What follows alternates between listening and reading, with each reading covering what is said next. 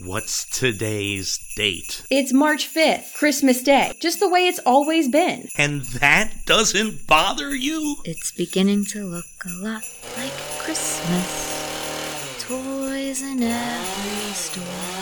The bell will toll again soon, and then all that will remain are the Christmases yet to come. Please, all I wish to do is die.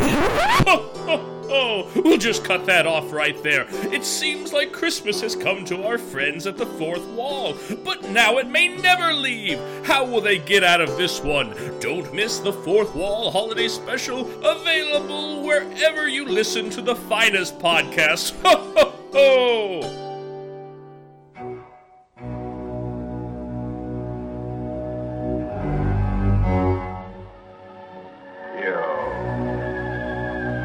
You out there. Do you know what horror is?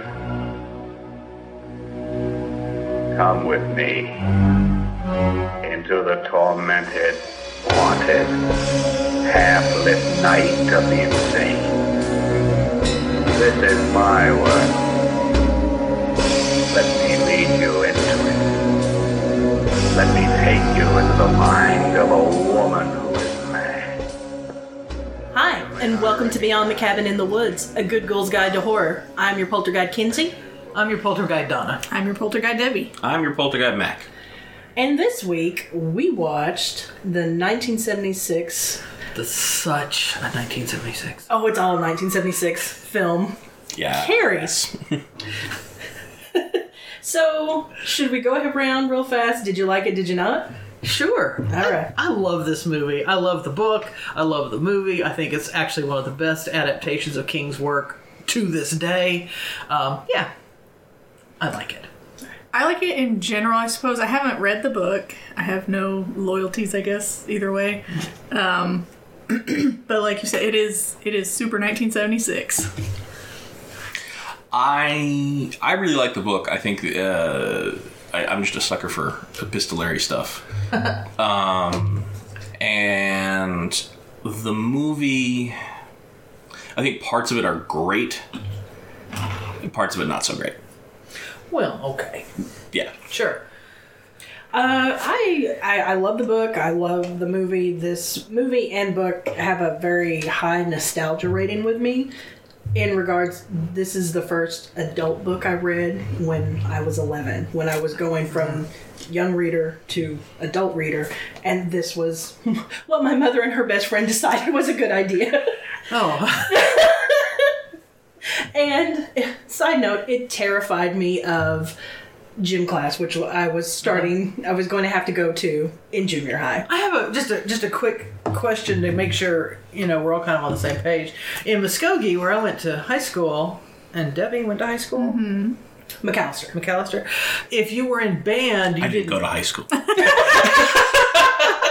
ahead. I just don't know where you went to high school. But it didn't mean anything to this conversation. Booker T. Really? Yeah. Okay. Where were you? I'm sorry.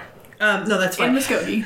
If you took something like band, you didn't have to take gym class. Mm-hmm. So I never had the running around naked after showering experience that happened in Carrie. I had the same experience because I was in band. Band is probably more hardcore than what our PE class was, because you had to get to school like 2 hours before, and you stayed 2 hours after to do that marching stuff. On fucking black asphalt in August in Oklahoma.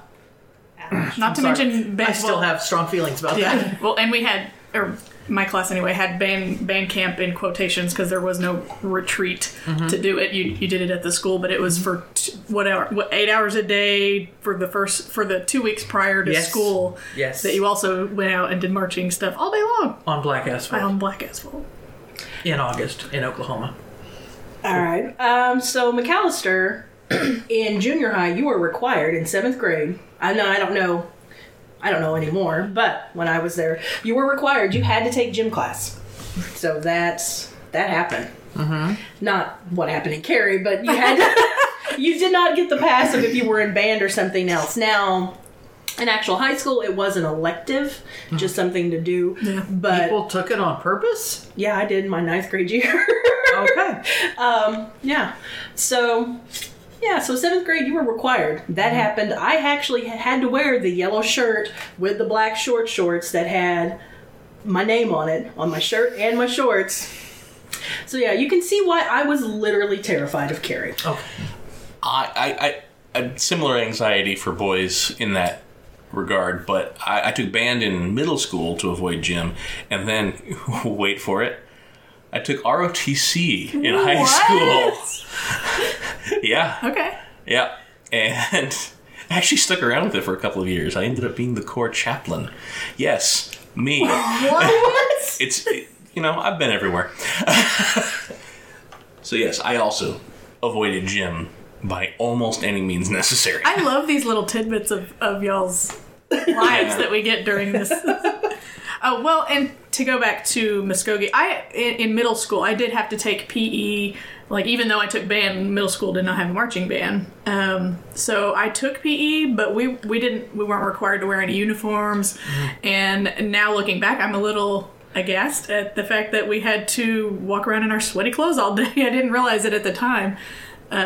Yeah, it was like McAllister, you had to go to Diamond Sports, get your shirt with your name on it and your shorts. You had to make sure that shit was washed. Like, this is stuff our gym teacher was like, don't come in here stinky. Yeah. And I was very lucky it was like next to last hour, so. Well, and having said that, even like we did have locker rooms and stuff, but for some reason, like, we didn't use that after PE. Like, that was for the athletes, basically. And I was, though, terrified of having to do locker room stuff. I was glad that I didn't have to do locker room stuff. I guess just because of the, I guess it's associated with bullying and stuff, because you're all naked in there together or whatever, and so. I also dated a girl named Carrie in high school, so nice. That's another. But you survived. I think so. Yeah, okay. Yeah. Max here. It's corporeal. All right, so should we talk about this movie? Well, let's, in case you guys don't know what this movie is about. Yeah, it's about when Carrie's Aunt Flo shows up and says, "You're a wizard, Carrie."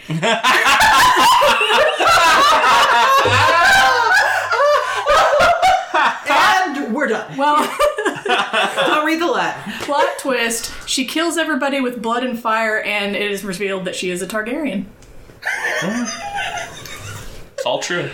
There's nothing else we can say. I can't, me and IMDb cannot follow that, Deb. You're a With their wizard, lies? Carrie. No, they cannot. Hey, this is actually pretty... I was pleasantly surprised when I read this, Mac, okay? I don't know if it's going to restore your faith in them, Nope. but it will give you a moment of pause. It's the Natalie Portman index. I need to fix that just so that... I think they put it back just to say, no, we decided this was Natalie Portman. Alright, so according to IMDb, Carrie White, a shy, friendless teenage girl who is sheltered by her domineering religious mother, unleashes her kinetic powers after being humiliated by her classmates at her senior prom. They're not wrong. See? Debbie was right. Yeah. Yeah. Real quick question, because right off the bat, the very first thing that hit me was... So much pubic hair? All the 70s bush? No. It was the fuzzy quality of the film. Like, when they were showing the house, it was like somebody had smeared something on the... Vaseline. Yeah. Probably. Yeah. I mean... Very Dream-esque, because it's kind of... I guess, was that what they were going for? Because I was just like, this is horrible. Like, I just thought it was old film, and I was like, what is this? Did they do that on purpose? It's hard to imagine De Palma didn't do that on purpose. I just can't think of what the purpose might have been. Yeah. Well, and it was kind of at the end when they kind of did it again with what was that chick's name? Sue. The first she had the very dreamlike effect, and so then I was like, okay, maybe it was meant to be dreamlike, but it really just looked like poor quality. Like, I don't know, overexposed film. Yes, exactly. Yes. That kind of gets into my issue. Like, there are certain parts of this movie where, like, it's genius and it's working on all fronts, and then there are long stretches where it feels like not much more than an after-school special. Yeah, after school special. With I the can get music behind that, and sort of the stilted acting in a lot of cases. But then, like, the prom scene, it's like, oh man, this is... Right. When you get it's to the next prom level, scene, then you're like, okay, this is... But it almost feels like De Palma's only interested in that scene. He's like, okay, there's some girls or something, and then... Oh, he was interested in the locker room scene. Yes, but not as people, okay, all right. as scenery. Gotcha. All right, I'll give you that. Yeah. I don't know. I have a real hard time watching De Palma stuff without feeling he's trying to be a Hitchcock knockoff. Especially with his obsession with Nancy Allen, who was Chris. Like, they were on again, off again. Married for a brief time, Yeah. I mean, she's a blonde. Yeah. So, I have my... It's very hard for me, not to kind of get that with his stuff. Maybe his earlier stuff I can get that, but like I have a weird soft spot for the first Mission Impossible movie. But my favorite movie of his is on The Untouchables, and that is it has some Hitchcockian elements to it, but it's divorced from a lot of the things you're mentioning, but that are very present in this movie. I did not even know he did The Untouchables, and I completely forgot about the first Mission Impossible. Yep. All right. Yeah, so much pubic hair. Oh my gosh. That's my first note, is that's a lot of 70s bush. Yep. I was reminded, a friend of mine got to talking about, what was the phrase? Trends in pubic hair? I'm trying to, what there was something about whatever it is that is the current standard in pubic hair grooming. And I was like, but how do you know? How do you know what is the current standard in pubic hair grooming? And he looked at me, dead serious, porn. Okay. Yeah. That would explain it. That would explain a lot. Yeah. So. That's the only place you can get consistent, possibly uniform, not anecdotal data. Exactly. So there you go. If you're ever wondering what the current trend in pubic hair grooming is, porn. Porn also dictates the trends in home video formats. It's true. Yeah. Whatever the porn industry goes for. That's the one that wins. So, but then, since when we're in this opening scene, I do not understand why Carrie was fondling her boobs so much. Because De Palma directed it. Oh, fair answer. Yeah. Okay. I mean, don't dig too deep. I honestly did not notice. I'm like, okay, she's just giving herself a shower. No, there was some deep fondling going on there. As men are fond of saying, longer than 20 seconds and you're playing with it.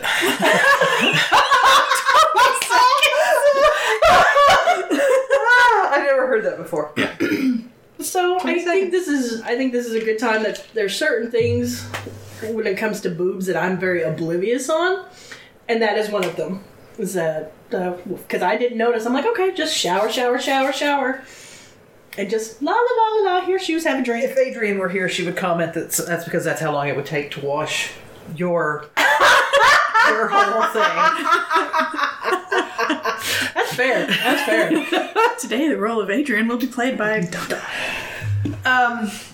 However, I want to talk real briefly because part of the thing that made that scene so traumatic for Carrie is that she apparently had no idea.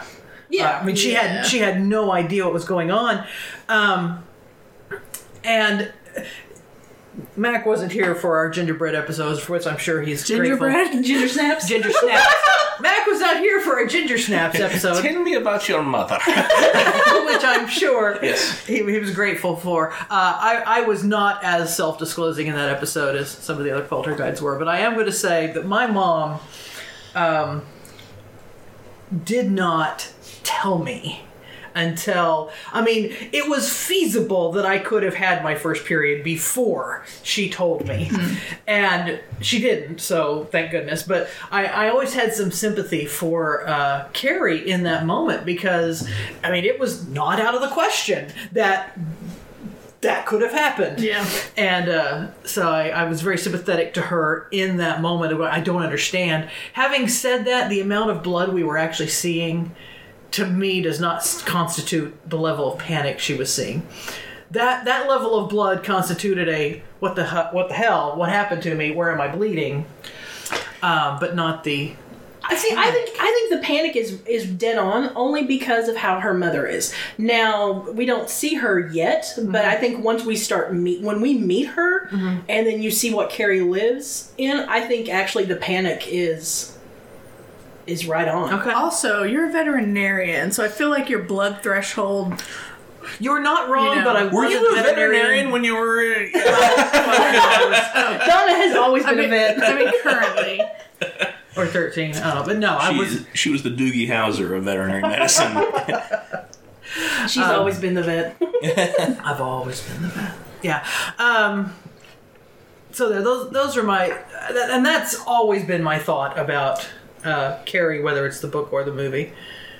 I have nothing to contribute to this conversation. No, poor Mac. No, no. Oh, no, I didn't mean it like that. No. I'm just saying. I have nothing to contribute to this conversation. I meant poor Mac, you're not getting able to talk. Not Getting a chance. qualitatively saying anything. That's a statement of fact. Actually, if you guys don't mind, can I do the book corner really early? Yeah? Yeah. Okay. Wait.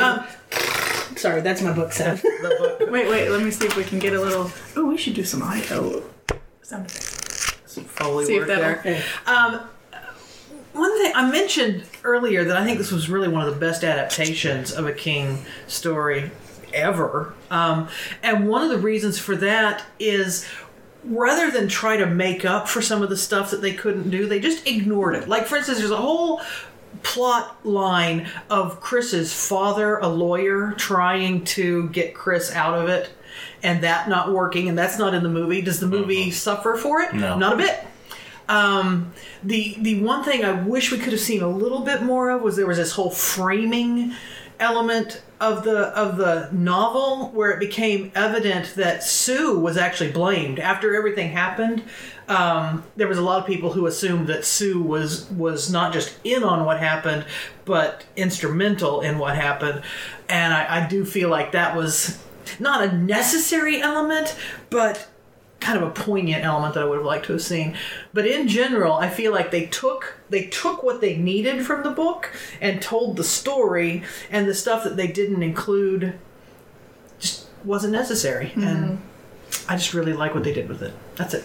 I think you're right on taking what they need, because I seem to remember with the Carrie TV movie with Angela Bettis that they did touch on that. They did touch on the lawyer stuff. They did touch on Sue, if I remember correctly. So I think you're right on. Has anyone seen the more recent remake? I have not. I have, but I saw it when it came out. So When did it come out? 2013? yeah, something like that. Should we watch it? I mean, it's good for. I mean, it's Chloe Grace and it's Julianne Moore. I would watch both those women read the phone book. I think we have discussed doing a remakes suite at some point. Ooh, so yeah. maybe we could include Carrie in that. I do know that they did do with that one, they did do the same thing that they did with this one, where they didn't tell her when they were dropping the pig's blood, so the reaction is real. So I thought that was kind of a nice little... The remake's directed by a woman, Yeah, that's which right. I think is an interesting thing to recommend it. It is, because Yeah. this is very much a woman's story, to the Right. point that there's almost no male characters in it. And the male characters that are in it don't have a lot of agency either. None. Yeah. Pointedly taken away from them in the two most prominent cases. Yeah. Yeah. And so I think, given that it was not just written by a dude, but it was written by a dude in the 70s, actually, I think 1970 was when he actually wrote it, I think it's very interesting that there's very little male input in this story. No, it's... There's more than a lot in the direction of the movie, though, I think. There's a lot of male gaze Oh, for sure. stuff, why it's interesting that the remake recontextualized might have a different angle to it. The scene when the gym teacher is out, putting them through their paces, I was getting actively angry at that scene. It was like, yes, they are attractive young women. Yeah. Okay, we get it. Yeah. In short shorts, we get it. Oh, look, they're jumping jacks. Okay. Once again, oblivious Kinsey here. what I noticed was like, oh, PJ Souls looks adorable with her red shorts matching her red hat. Oh my god, and she wore it to the prom. Oh, I'm sorry. It would have worked better for her to wear the pigtails to the prom than the hat. Yeah. But just once again, so we go to the... Well, in that same scene, I remember being like, yeah, they're spending a lot of time on these legs. Like... Yeah, they shot a lot of film on a very particular parts. Yeah. Right, yeah. Where Donna has her book corner, we have Kenzie's Oblivious corner, where unicorns live and there's rainbows and everybody's happy. Or dead. Or dead. Oh my gosh. So many freckles. Yeah. She has so many freckles. Everywhere. I did like, though, that Sissy Spacek really did look like she was in high school. Like, I know she was probably early 20s, but she looked like, okay, she's... Mm-hmm. And I also I think it's pretty fantastic. Her first main role is a horror film, and this is like a very well-respected actress, and that I always dig that. Like, you know, for sure. Bit of trivia. Oh. The casting sessions for this were held at the same time as the casting sessions for Star Wars. Yes, they were. Oh, yeah, I saw that. And it was very close to being completely interchanged cast, almost. Like, I think William Catt was right on the precipice of Luke. Sissy Spacek was definitely in the running for Leia, and on and on. Listen, I love Mark Hamill so much. I know. He is a gift to humanity. But William Catt as Luke? Yes, please. He would have been so much more likable. He would have had that really gorgeous, like, 70s hair, because that hair was fantastic in Carrie. I actually, since we're talking about William Catt, I went and I looked him up, and I want to know what happened to him, because he's got this role in Carrie, and then he had Greatest American Hero, which was a fun show, and I don't know anybody who didn't love Greatest American Hero, except possibly the network that was broadcasting it, but whatever. And the hurt's pretty deep with Donna on this one. I can tell. It's like Donna has a lot of things got pain. serious when we started talking about Greatest American Hero. It's a good show. Yeah. But his most recent credit was a 2018 film, and he was credited as Man in Bathroom. And I blame the House films. The first House film was fine. It was House 2. I mean, he's been working steadily. He's got pretty much a credit a year at least since the 80s, but what happened? I thought he did pretty good in Carrie. Like, I don't know. I mean, there wasn't like a whole lot of talking, I guess. But I think he was a charming leading man type and didn't have something else to fall back on. Like with Mark Hamill, I mean, just to interchange them because they were up for the same kind of roles. Mark Hamill had a weird factor and a voice acting sort of thing where he could more easily transition into character actor work, whereas William Catt, once he wasn't conventionally handsome anymore, what do you do with a William Catt after that? Okay, what would you do with William Catt after that? I mean, he's very likable, but there's not a lot of depth to him. Okay, I'll give you that. He's pretty. He's pretty. He is pretty. And when he wasn't pretty anymore, as we all I think he's still pretty. Fuck off. I don't think he'd think he was pretty.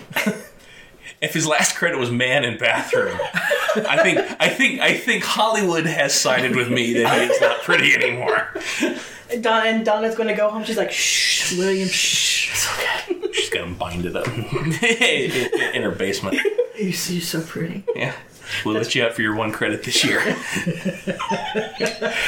That's what Sammy's doing right now, is guarding. Okay. There. That was my bitterness. Yeah, no, I think that's always fascinating, that little bit of trivia, because all sets of actors will tell you they didn't know when they were coming in what they were reading for. It was something, because it had both Lucas and De Palma there. Mm-hmm. Yeah. So I thought that, I'm with Mac, I think that's pretty... Sissy Spacek as Leia would have been certainly a different energy. Yeah. Yeah. And Carrie Fisher, hallowed be thy name, as Carrie would not have worked. She doesn't have an awkwardness to her. No, you're right. She's badass. Carrie's badass, and she can't not be badass. Yeah. There is no... She might have been able to do Sue. Might have been able to do Chris. Oh, she could have ruled as Chris. Yeah. Yeah. But I don't see her as Carrie. No. True enough. I think it's very interesting that 40 years later, the reactions, when the gym teacher was in the principal's office and he realized there was blood on her shorts and he was clearly squicked out about it. I just think it's interesting. 40 years later, that scene could have played out exactly the way it did. That there's been no significant difference. No. Speaking for the men, we have not evolved on this issue. Yeah, that, and then with the slap, that would have been recorded. That would have been... Oh, yeah. Yeah, on cell phone cameras. Yeah, that would have been like... And the gym teacher would have been gone. Oh, Miss Collins sure. would have been... There would have been no... There would have been no Miss Collins. Yeah. There was lots of slapping. But outside And she would have lived. Yes, she would have lived. She would have lived. But outside of the smoking and the slapping, I mean, I feel like the story could just be transplanted into right now, and it would still work really well. It worked in the remake. It still works. Like, you know, they do a little, if I remember correctly, they do a little bit of updating technology-wise. Sure. But it's still... Yeah. It still plays. The temptation to do it like as found footage, though, would be too much. Like, it's all told in cell phone.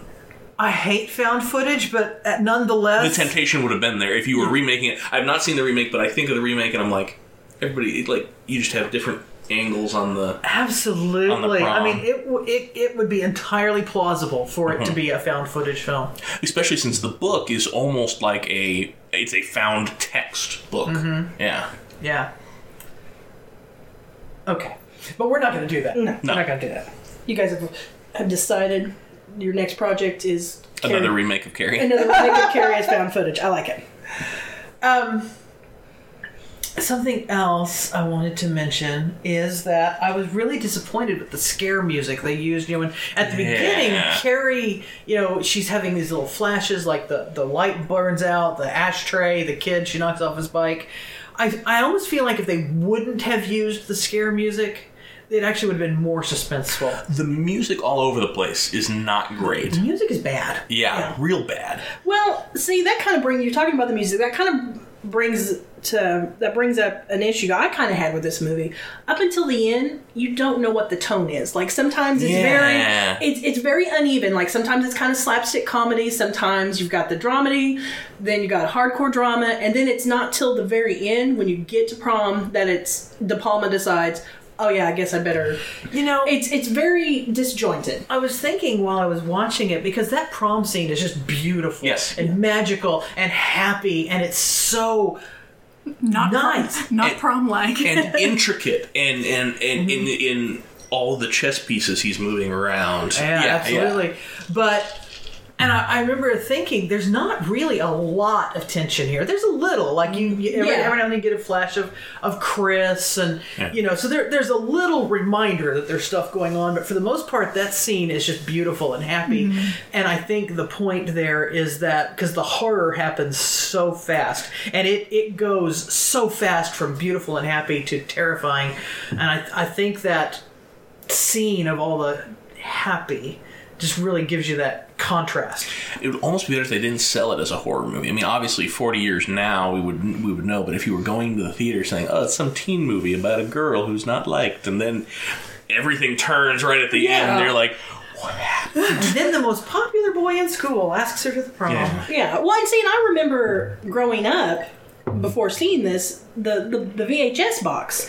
It was Carrie on one side after she's got her crown on, holding her flowers, smiling, and there's one image, and then right beside it, it's her covered in blood doing crazy eyes, and it's like, what the hell is going on here? So, yeah, I think that would be an interesting. It would have been an interesting way to do it. I'm always bummed out about really great movies that have kind of an interesting turn in it, but the poster tells you the turn from the beginning. Right. Like, Back to the Future is another example. Like, it's not a time travel movie until really about half an hour or 40 minutes in. Yeah. And then it would be great if you just went into this movie going, oh, the kid from Family Ties is in it, and the guy from Taxi's in it, and wait, that's a weird looking car. What? They blew up the dog! Etc. Kind of know what you're getting into. Yeah. With the prom scene, as I was watching it, once the chaos began, my brain was playing Benny Hill music over that scene, and just like, yeah, somebody should definitely. I wonder if that's on YouTube already. If it's not, it should be. So That's how you will become internet famous. I don't know about that, but Just redub it with the Benny Hill music. yes. So the shot I think that is probably the most beautiful, and it's also so eerie, is right after she leaves the gym, and as she's walking out, you just see the fire in the windows. There's just a little bit of a breeze, and she's all covered in blood. And I've never noticed that shot before. I've seen this movie multiple times, and this time, that shot, I'm like, okay, that's gorgeous. That's The whole bit with her leaving, where the doors slowly open and she slowly comes in silhouette and exits. That whole scene's just beautiful.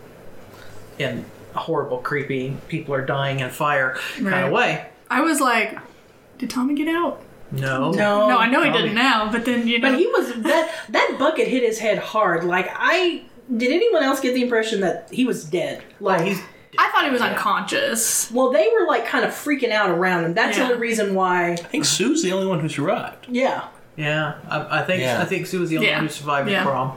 Because I don't think. But just initially, I was looking for Tommy. I was like, where'd he go? Where'd he go? Where's he at? Did he make it out? Did somebody carry him out? Did he walk out? I don't know. Earlier, I said that I was really happy with the adaptation from book to movie. I was a little disappointed with the way Chris and Billy died. That they got off easy? They got off pretty easy, yeah.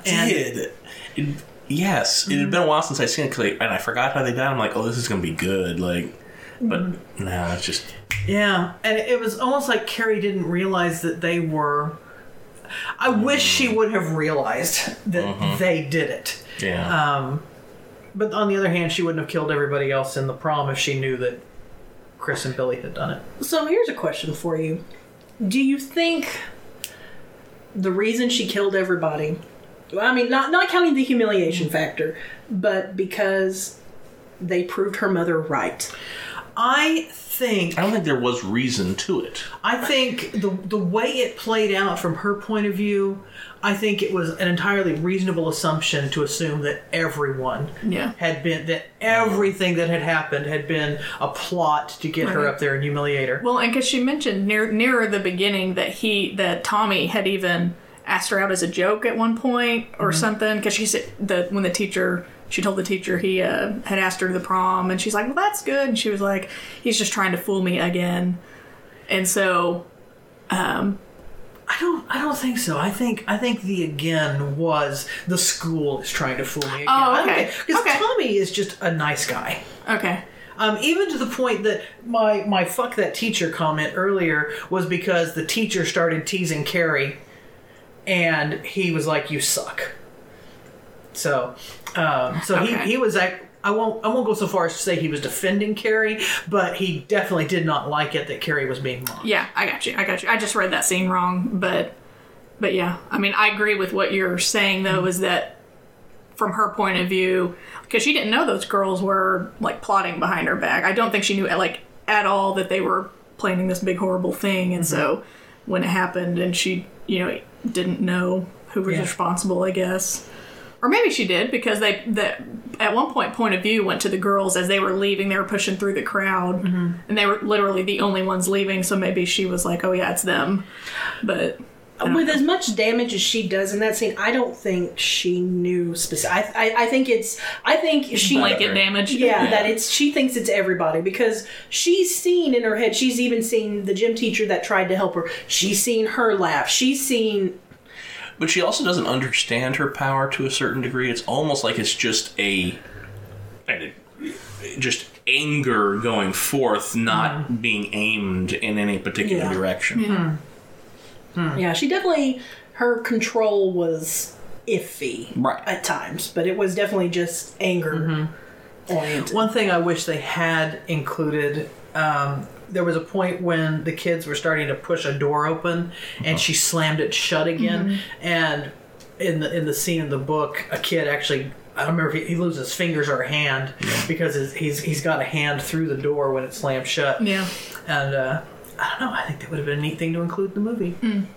Why wouldn't you include that in the movie? Why wouldn't you? Well, you almost wonder if there was a rating board thing going on, because you're talking about like the degree of blood in the first scene. Like there was some MPAA person who was like, No, take it back.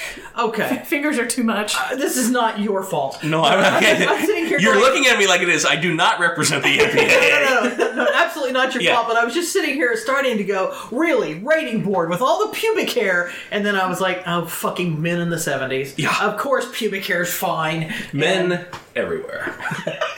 Meg, don't. No. You just like, yeah. We suck. There is very little to defend us, certainly lately. Okay. So much pubic hair. So, hashtag so much pubic hair. There's probably already had. That's got to be an active hashtag at this point. I want to talk about Billy real quick, his introduction, and you all are going to look at me like I'm nuts until I finish this sentence. Okay. But Billy got a good solid 2 minutes of being likable and charming before he hit Chris. Yes. Yeah, and I was a little bit like, oh, Billy's not so bad. Look, it's John Travolta when he's young and skinny. Look at him. Oh, shit. Yeah. Oh no, I have never forgotten that, and I have no problem with Travolta. It's like, yeah, but that I'm like, and slap. And movie slap, like, yes, absolutely. But as a technical thing, movie slaps are like the lamest slaps in the world. Like, yes, I was like, oh, I'm done with him. But then I was also like, did he really slap her? Because he just kind of brought his hand up and was like, yeah. Yeah, and then you get the Foley whap. Yeah. And it's like, yeah, then it was. I don't think Travolta did that. No, because it was really more like he just kind of waved his hand. Yeah. Just like, yeah. I hate movie slaps, especially older movie slaps, because it's not real. Yeah. I really want to see Travolta slap her. Not Nancy Allen, the character. There's nothing to defend men.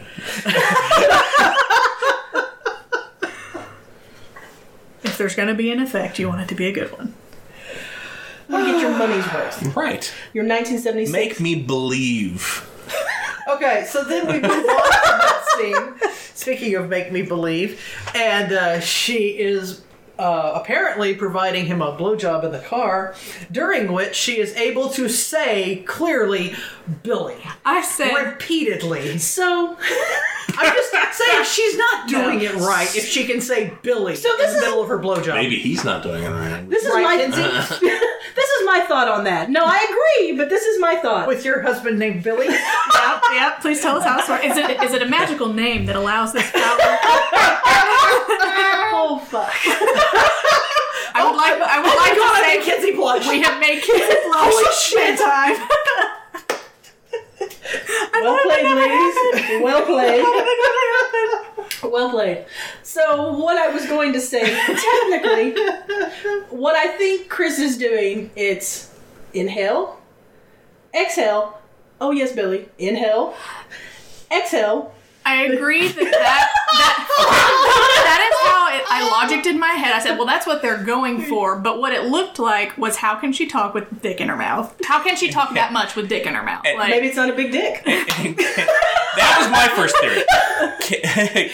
Kenzie, you did hand motions in that, and the podcast audience is not going to get the full explanation.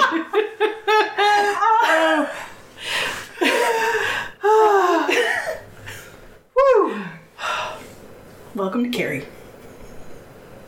Or she's not really doing it and just sort of teasing him. That's a good. Yeah. Mm-hmm. Just creating the illusion in his head that there might be fellatio in the future, but only if you get me the proper amount of pig's blood. I don't know. He did the whole grab the ceiling thing, which led me to believe it was happening. That seemed anticipatory. Oh, okay. Okay. All right. Fair enough. Yep. We've got the male perspective here. Yeah.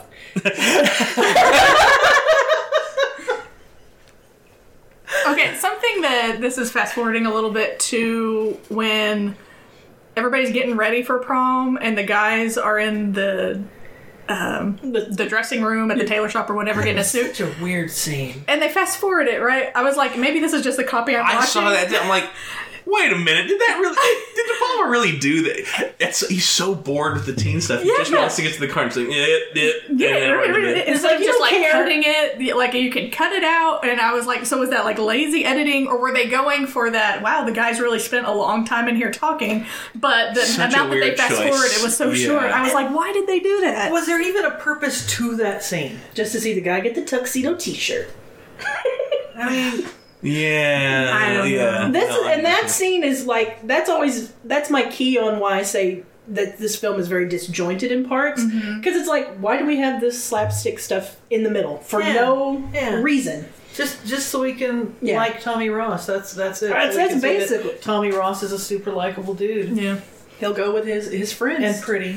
He is pretty. Yeah, and he deserved better. But he did. He so much deserved better. Did you notice that John Travolta twice said, "Get her done"? Get her done. I did. I did not. I did not. Which makes me really wonder if that is not the origin of Larry the Cable Guy. Get her done. He even said it like that. He didn't say, "Get her done." He said, "Get her done." Get her done. I did catch that. Yeah. All right. Had Chris and Billy lived, they would have gotten married and been awful people now, being like, millennials, they don't have any respect for anything. And it's like, did you see yourselves? Is this as they're living in their double wide? Yeah, well, at least. I think you're right. Yeah, absolutely. He's still hunting and after that one they would have voted for Trump. No doubt they would have voted for Trump. Because he was talking about jobs. Jabs. So, how about that split screen? By the way, split screen. That's pretty good stuff. Yeah, the Carrie split scene. Mm-hmm. See, I like that screen. Did I say scene or screen? Screen. You said both at various times in the last 30 seconds, but we knew what you meant. Okay. I know that it's screen. We knew where you were going with it. There's a line from a Stephen King story where a bad guy who loves to drive sees his death coming and he reaches over and puts on his seatbelt. And as I was watching the car tumble after Carrie threw the car, I cannot to this moment remember if that is from Carrie, if it was Billy Nolan putting his seatbelt on, or if it was from Christine. I think it might be from Christine. I would say so, because and it's been a while since I read Carrie. Isn't almost all of it like that epistolary stuff where it's almost coming from other sources? It's not really a main narrative a lot in Carrie. It goes back and forth. There are chunks of newspaper, there's pieces of journals, but then there is a main narrative. There is I couldn't narrative. remember if there was, or because the other stuff was it's framed more memorable. Yeah, the epistolary stuff is more of a framing mechanism than it could have been, but it feels like Christine as well. Yeah, because it doesn't feel like Billy's bright enough to reach for life in that last moment. I agree. Fair. I don't think he would do that. All right, so we want to jump into Carrie's mom, Margaret. Let's talk. Jump into? Well, jump in talking about. Sorry, let me finish sentences here. Well, there was a long silence. I thought you were done. Yeah, sorry. Margaret White. She's a piece of work. She liked it though. She liked it.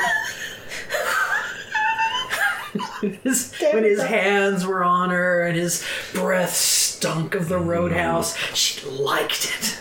Okay.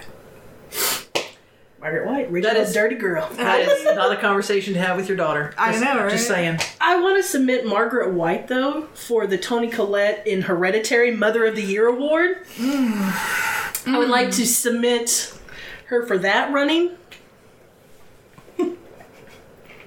Because that whole conversation, all the conversations Margaret has with her daughter, no. I do love Carrie standing up to her, though. Yeah. I was very surprised at that. Mm-hmm. I don't know. Her characters just seemed like the type that that just wouldn't buck Mama, you know? There was a bit. She also murdered several people before, She so did. she's reaching a new, that's plateau true. in her journey. There's Her growth. an ongoing storyline from the book where Carrie has realized she has these powers and she's actually practicing with them and becoming stronger and learning more control. Okay.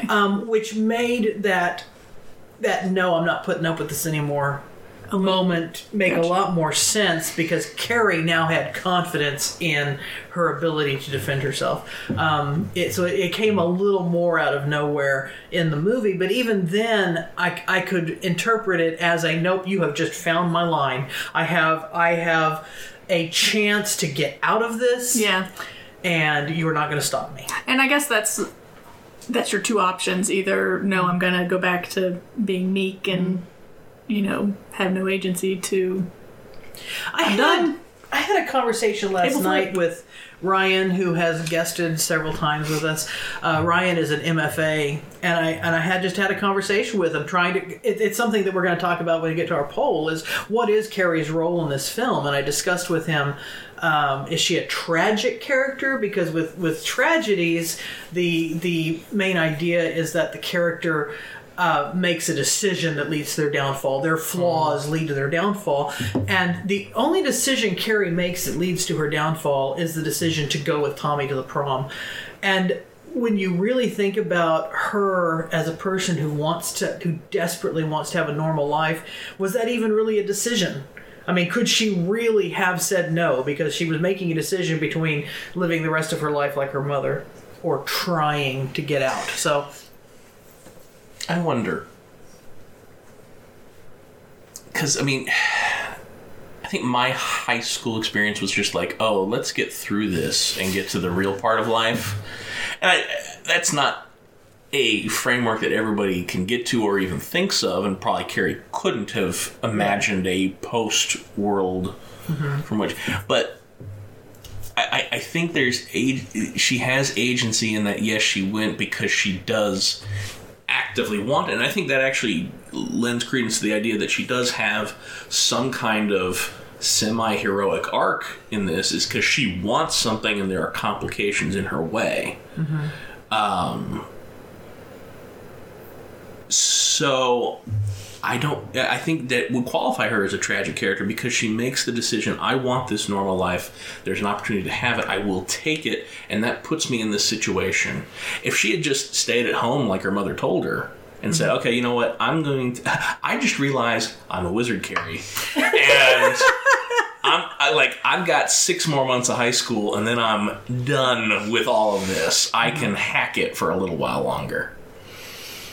I don't think Carrie saw it that way. I don't think she did. Which does not make your point invalid. Yes. You're exactly right. She could have just survived until she was 18 and could leave. Yeah. Her 20s would have been lit.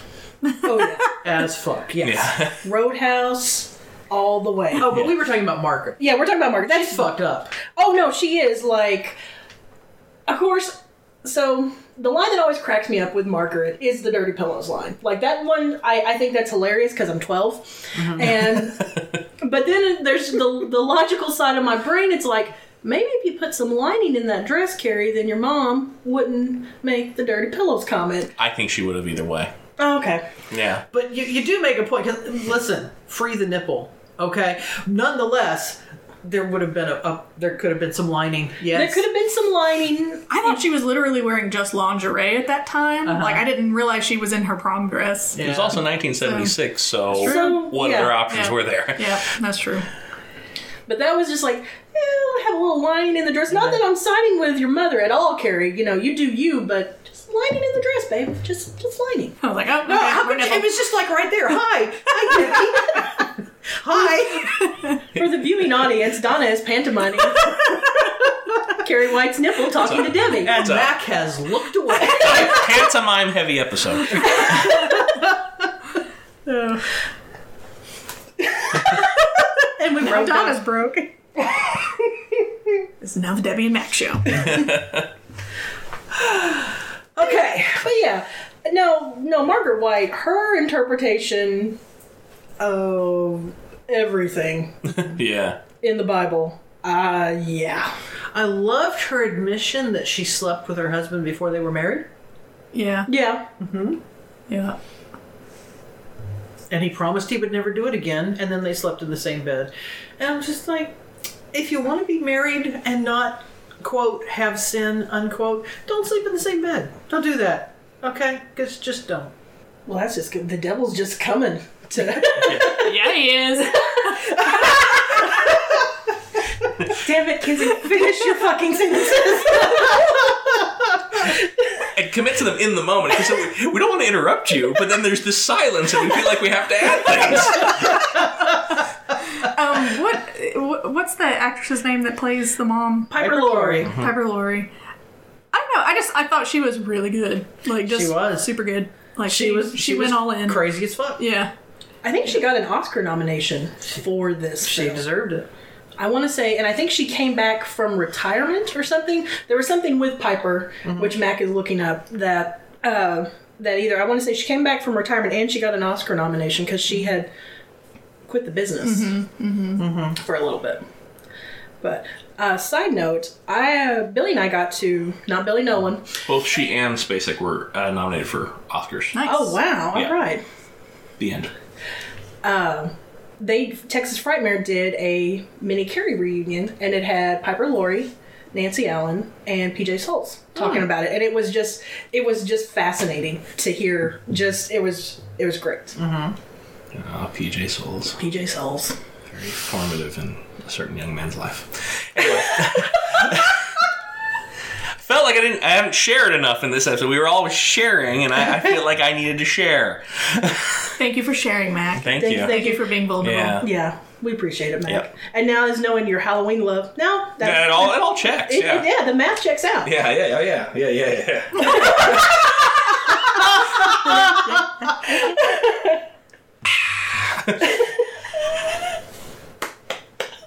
I will say, I was cracking up at, go to your closet, Carrie, and she goes in there, and then I was immediately freaked out by the Jesus statue. That is the scariest Jesus statue I have ever seen. I was like, did they home make that Jesus statue? Arrows? Yes. Well, and then Where did arrows come in? I'll tell you where it comes in later, which is at the end, and she throws all this, because that was my first thing. I was like, 5 arrows didn't happen to Jesus.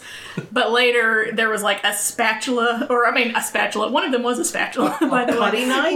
Yes, it was a putty-looking knife, or an icing knife. Yeah, that's Icing probably what it spatula was. thing. But, when Carrie pins her mom to the door frame and then sure. stabs her with all the things, and It was not subtle. yeah, I was like, oh, there's the where all the arrows are is where a knife is in her body. Yeah. And so I was like, okay, it was still freaking not The Jesus with the glowing eyes that followed you in the closet? Yeah. so creepy. I'm just not familiar with any Bible story that included arrows and Jesus. So, It did not, which was why it stuck out to me, because I was like, that's not a thing. So my source, which is my husband here, who did go to a Christian school, he's like, there were no arrows. It's like, where did the arrows come from?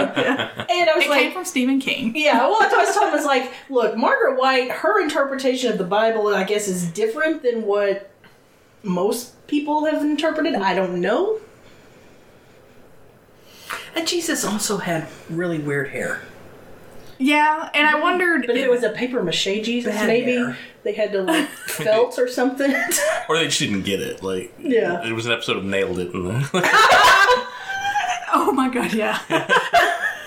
Well, at the end, again, when they showed her mom, I was like, oh, they were trying to make the hair like her mom's. Because that's basically what it was. Like, the mom had the floofy hair. Which was always, like, perfect, like, in place. Like, there was not a hair out of place. That's what it was my just hair would very... look like if I brushed it. Her hair is what my hair would look like if I brushed it. Yeah. I think that's most curly hair. Yeah. Like if you brushed it, you're gonna have you're gonna have that Margaret White triangle look. Yeah. If you do a blunt cut, I guess. You're gonna have that. Yeah. Not a whole lot to unpack in this movie. You know, Yeah. I feel like all the symbolism and stuff was, like, pretty On the nose. Yeah. Like, oh, okay, Yeah. She's done like Jesus in the statue.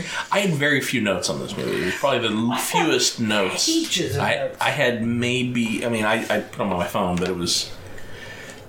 Mine is, some stuff is just like observations that I had this round, and don't think hygienically a bath was the best choice, Carrie, to wash off pig's blood. I think a shower would have been better, so you're not sitting in it. But she's not thinking clearly at that point. Well, no, I agree. Yes. But there was an interesting theme here where it's like Carrie could not get away from blood. There was of course her first period at the beginning, and then there was the pig's blood, and then just like 30 seconds after she cleans all the blood off, she gets stabbed and falls down the stairs, and she's bloody again. Mm-hmm. It was, I don't know. I'm reminded of a hymn, and it's kind of there's power in the blood. Yeah. And the blood is kind of what is the catalyst that starts her on her. That's true. So her path. They're trying to finish the sentence. Back. I'm just going to let you keep going. There's going to be a 15-second grace period where we just let you finish a sentence and then see if there's anything else. I think it's just with this episode. That's probably true. Okay, so Chris is almost over the top as a mean girl. I thought she went a little... I was like... It's not even Carrie's fault that she got in trouble. Like, it is not even her fault. Like, why did she take it that far? Yeah. But I guess with the teenager mentality, she's associating this one incident. This is why all this bad stuff is happening. It's Carrie's fault. Yeah. She can't take a joke. Don't feel like within the hierarchy of the casts in high school, I don't feel like somebody at Chris's level is even going to recognize the basic humanity of somebody at Carrie's level, meaning that I hate Carrie White doesn't make a lot of sense. Carrie White is not even a person to her. I don't think hating the teacher, yes. Hating the system, yes. But then if she feels like this non-person is getting any kind of sympathy, I could see that enraging her. Mm-hmm. But then again, I had the same, like, oh, she's over the top. But then I always thought, like, I don't understand women, so maybe she isn't. No, as a woman, I don't understand what she did. Yeah. So as dealing with Queen Bees, I'm not surprised by her reaction. I will leave it. I went to high school with somebody who is the face that comes into my mind when I think of Chris Hargensen. I think of this chick. Name and shame. Name and shame. No, I'm just kidding. I'm kidding. Don't. Yeah. That's why I was vague on my. It's entirely possible she has grown into a wonderful human being. I doubt it, but it's possible. So, train of thought. The face of the bully person. Yeah, and I would not expect. Oh, her name is Carrie.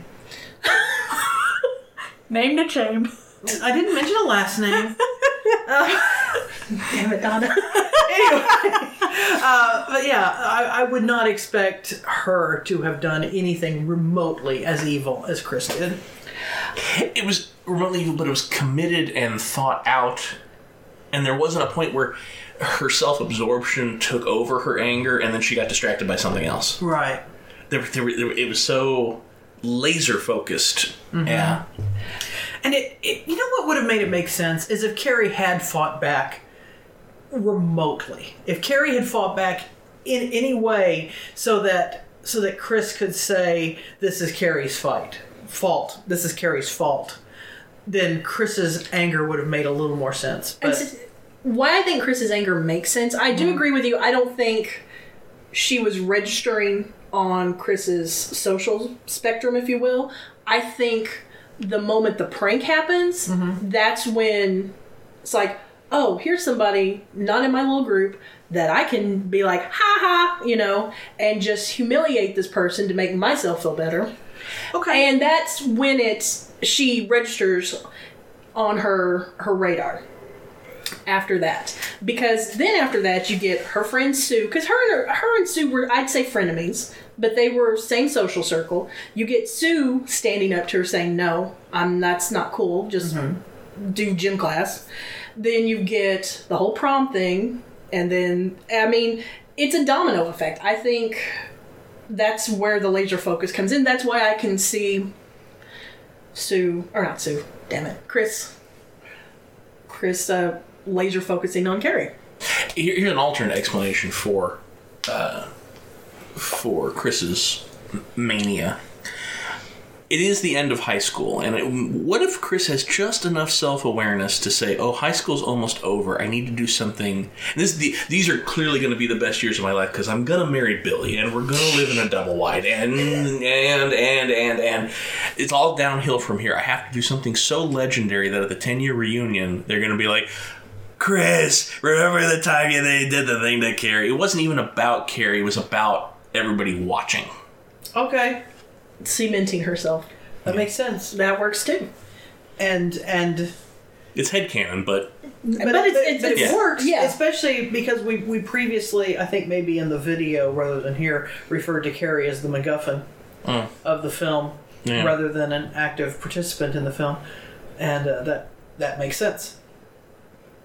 Well, Carrie's always I always find it interesting with Carrie. She's never the hero in her own story. No. I mean, she is everything. It's always reaction. Whatever she is reacting to, her mother, the kids at high school, Miss Collins. It's always reaction, and it goes along with your Ark of the Covenant. Yes. Oh yeah. So, all right. Well, why don't we move into our? Unless anyone's got anything else. Nah, I'm good. Okay. All right, so Mac, you had our quotes. Yeah, I'm not going to try to do my Travolta. My Travolta's no good, but I'll just give it a little twang. Hey, little piggy, I'm going to bash your head in, and then it becomes like it almost veers into Michael Jackson. Okay, I'm just going to say it. I'm going to say the quote. Fine. Here, little piggy. ... I'm gonna bash your little head in, and you don't have to worry about the bomb no more. Excellent. Good stuff. All right. Well, so let's, I guess, segue into our 3 poll questions that we have. Because this is the first for us. Because normally, I know you've got one, I've got one, and Donna's got one. Actually, we already discussed mine. Unless somebody else wants to contribute to it, what was Carrie's role in this film? Okay. Yeah. I don't think we've got anything more to add on that. Yeah. Yeah, all right. The MacGuffin. She's the Ark of the Covenant. Yeah. Wait, go ahead and say your line because I think it's just on the video. She's the Ark of the Covenant, and you open it up and everybody's face melts. Yeah. All right, do you want to start with yours and then you go? Okay, so my suggestion was, could you have done like Sue and ask your significant other to take Carrie to the prom? I don't think so because of the, I don't know, the age of the people. Like, there's a lot of jealousy, and envy, and you have the situation of, I would expect for somebody in Carrie's position to have a crush and have some kind of feelings for the guy who was taking her out. I just don't think that could have ended well at all. Yeah, because I mean, you definitely with this film, she's already kind of crushing on Tommy in a way. So yeah, so she's going to be somewhat heartbroken anyway when he goes back to his girlfriend. Not that he's ever actually left her; he's doing it to be nice. Yeah. I don't know. That's just how. I think if it were me, I probably would have tried to find Carrie a date, but I don't know that I would have because in fact, I still am this way to some extent, but I'm always about, I want to have that experience. I want to have that. So it would have been really hard for me to be willing to give up my prom experience. Yeah. But I certainly would have tried to provide her one. Yeah. I'm kind of with both of you because I couldn't have done that my junior year or my senior year. Actually, I didn't go to my junior prom.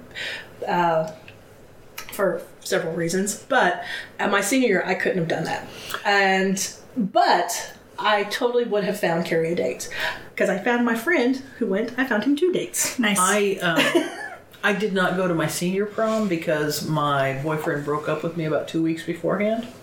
And so when I say I'm all about having those experiences, I'm sitting here as a fully adult woman still bitter that I didn't go to my senior prom. I didn't go to my senior prom. I went to go see X-Men 2 a second time, and I don't regret it a bit. X-Men 2 is pretty good. I was doing a play, for one, and then the guy I was seeing at the time broke up with me about a week before prom, but he wasn't going anyway with me because of the play. And 2, Macalester had this stupid rule: regardless of age, if you are a freshman, you cannot go to prom. I went to senior prom. I went to junior and senior prom, and it was more of everybody's doing it, so you have to do it. And I didn't dance. I didn't care about any of that stuff. Like, we just sat around a bunch, and I had spent a lot of money on dress and hair, or my mom did anyway. And it was super meh. Oh, my senior prom, I tore that shit up. Like, I had the nails done, I had my hair done, I had my makeup done, had a very classic green dress that looked very 40s glam, which I really liked. We closed that shit down. I don't have a senior picture in my yearbook either. I would have survived, Carrie, because I just wouldn't have gone to the prom. I'd have been like, oh, everybody died, that's a shame. Yep, I'm the dead one. I'd have been dead. Yeah, I was like, well, anybody want to go see X-Men 2 a third time? I guess I would have survived too. I would not have survived. Well, junior year I would have survived. Senior year I would not have survived. And I think that's why I kind of bring up the idea of, high school is this transitory thing. Why are these characters so attached to it? I have a hard time getting into that mindset because I was so the opposite of that. But that's just... And I admire that.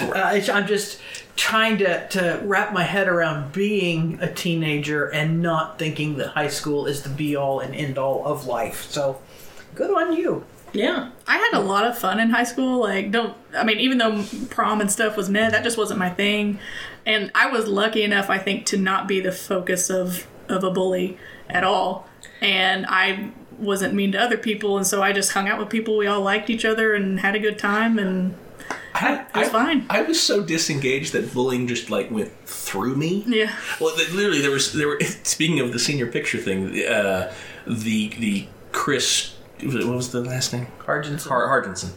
Of our school was on the yearbook committee, and then eventually got to a point where they were close to deadlines for senior pictures, and so her and 3 or 4 of the minions zeroed in on me and was like, "You loser, you need to get a senior picture." And I'm like, and I gave her this look like, "What's your name again?" Oh!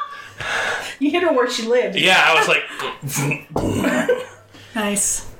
They didn't even put me as not pictured because I pointedly refused to take a senior picture, so I don't exist as far as high school is concerned. All right. Interesting. I live outside of time and space. And so it began. No, I floated during so many different circles. Like, I had friends in the popular group. I had theater friends. I had band friends. I had weird nerd friends. And I say that with hearts. When I say weird nerd friends, sure. That's not a... Well, we have kind of segued into the other poll question. Yes. So let's get that out there and we can continue this conversation. Who were you in high school? Carrie, a Sue, or a Chris Hargensen? Is it a hard G or a soft G? I think it's a hard G. Hargen? Yeah. I've always pronounced it Hargensen. Yeah. That's fine. But I don't think they ever said it in the movie. I know it from the book. I think you're right. Yeah, I think they just call her Chris in the movie. Sue Collins says it. She says it when she's like, because she's like, "You're out of the prom, Hargensen, whatever." She says it when after the slap. Okay. She called her by her last name. Okay, So, cool. Yeah, that's why that gym teacher never would have worked with me. You're out of the prom. Oh, were we supposed to buy tickets to that?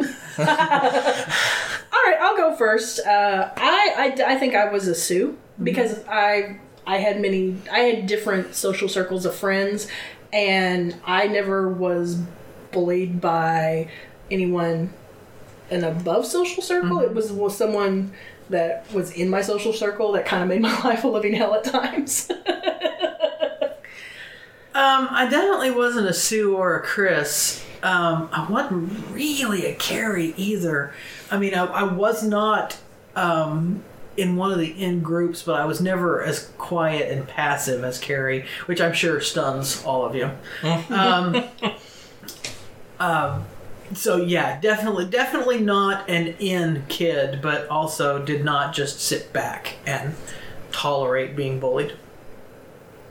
I think I'm about the same. I'm kind of in between Carrie and Sue, I suppose. Like, I wouldn't have given up my boyfriend for the prom, but I also was not, like you said, like, I I was shy. I was quiet. If I was in a classroom with people that wasn't in any of my social circles, like I was pretty quiet. But I wasn't super passive, and I don't know. So I'm just kind of in between there. I wasn't quiet. I know all of you at this table are super shocked by that.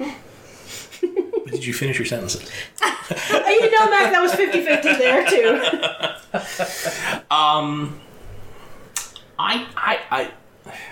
I think everyone wants to think of themselves as a Sue. Probably feels like a Carrie more often than not, but there's always one person that views them as a Chris Hargensen. Yeah. Mm-hmm. I can see that, but it kind of goes with the whole age-old quote of "You're a villain in somebody's story." I was just thinking that same thing, and I was just like, "Who thinks I'm a villain?" Like, I'm just curious. But I don't think of you as a villain, but there's probably somebody out there that's like, "What? I'm sure. What do you do for a living?" Oh well, there's that. We're talking high school Deb. High school Deb. Not current Deb. If it makes you feel any better, I don't even like what I do for a living. I'm actively looking to do something else. So. Oh, okay. I know adult Kinsey is a villain in several people's stories. For the record, Deb is not a meth dealer. That's true, not yet. Yeah. So. But we're being she's very willing vague to about learn. her current vocation. I know when I was in vet school, a friend of mine, and this really bothered me, but he came up to me and he was like, Donna, people either love you or they despise you. And what? Yes! And I was really bothered by that. I'm like, that's a horrible thing to say to somebody. There are people who despise me? Like, that's harsh. I mean, if you would have just said the normal phrase, I would have been like, yeah, that's fair, but despise? Despise is pretty... That's a strong word. Okay, honestly, I can't think of somebody who was a very good friend of mine. We had a falling out in high school, and it was not for anything that I did. It was like all her issues. Mm-hmm. If we asked her, what would she say? Now she would say the exact same thing. Okay, cool. But funnily enough, she got over that. And I remember being so frustrated because I'm like, why? Like, I've done nothing. Why? How can you hate me this way? Mm-hmm. And if that's the case, why are we good friends? Like, why have you hung around me all this time? Like, I don't know. But we got to a point where I had to be the one to step away and say, like, I can't fix this. I'm not doing anything, and I don't have to feel bad about not doing anything. Yep. So, see ya. Yep. And then things worked out, a couple years later. But yeah, it was just one of those.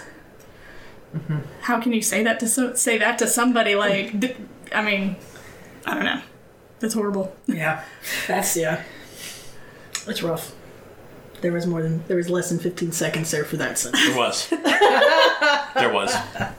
That's why we didn't want to interrupt you. Oh, we don't want to interrupt you. That's the thing we're trying to say here. If there's more, we want to hear it. Oh, don't give me that. Ask Debbie. My nonsense goes to a 15 pretty fast.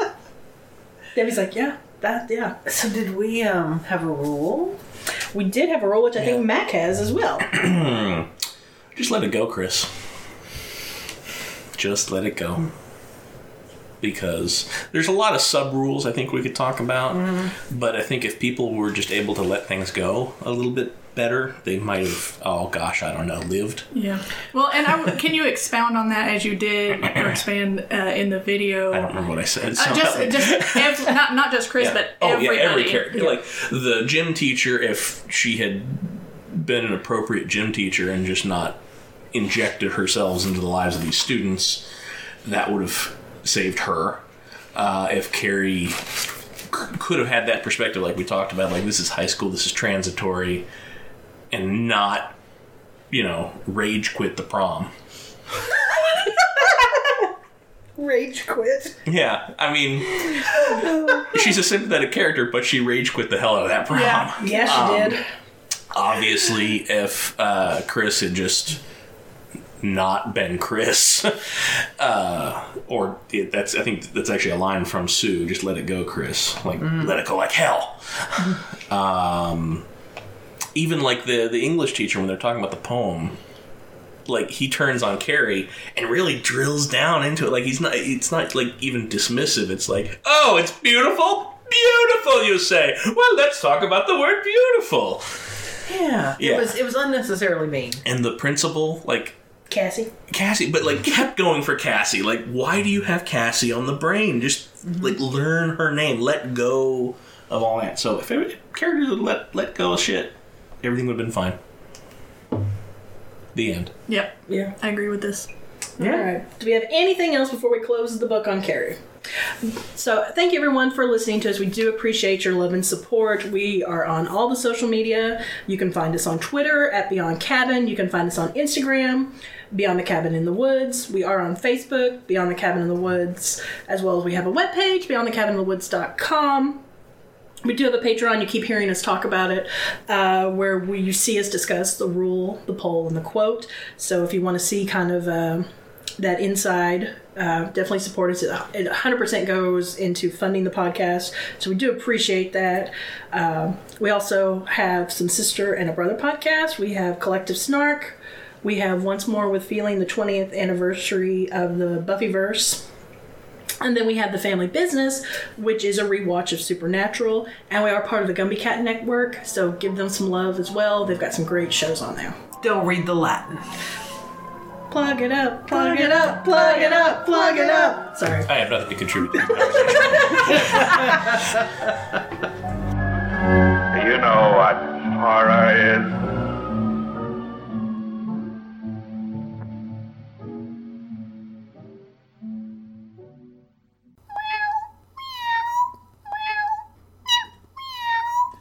Gumby Cat Productions. Podcasts for podcast people. Meow.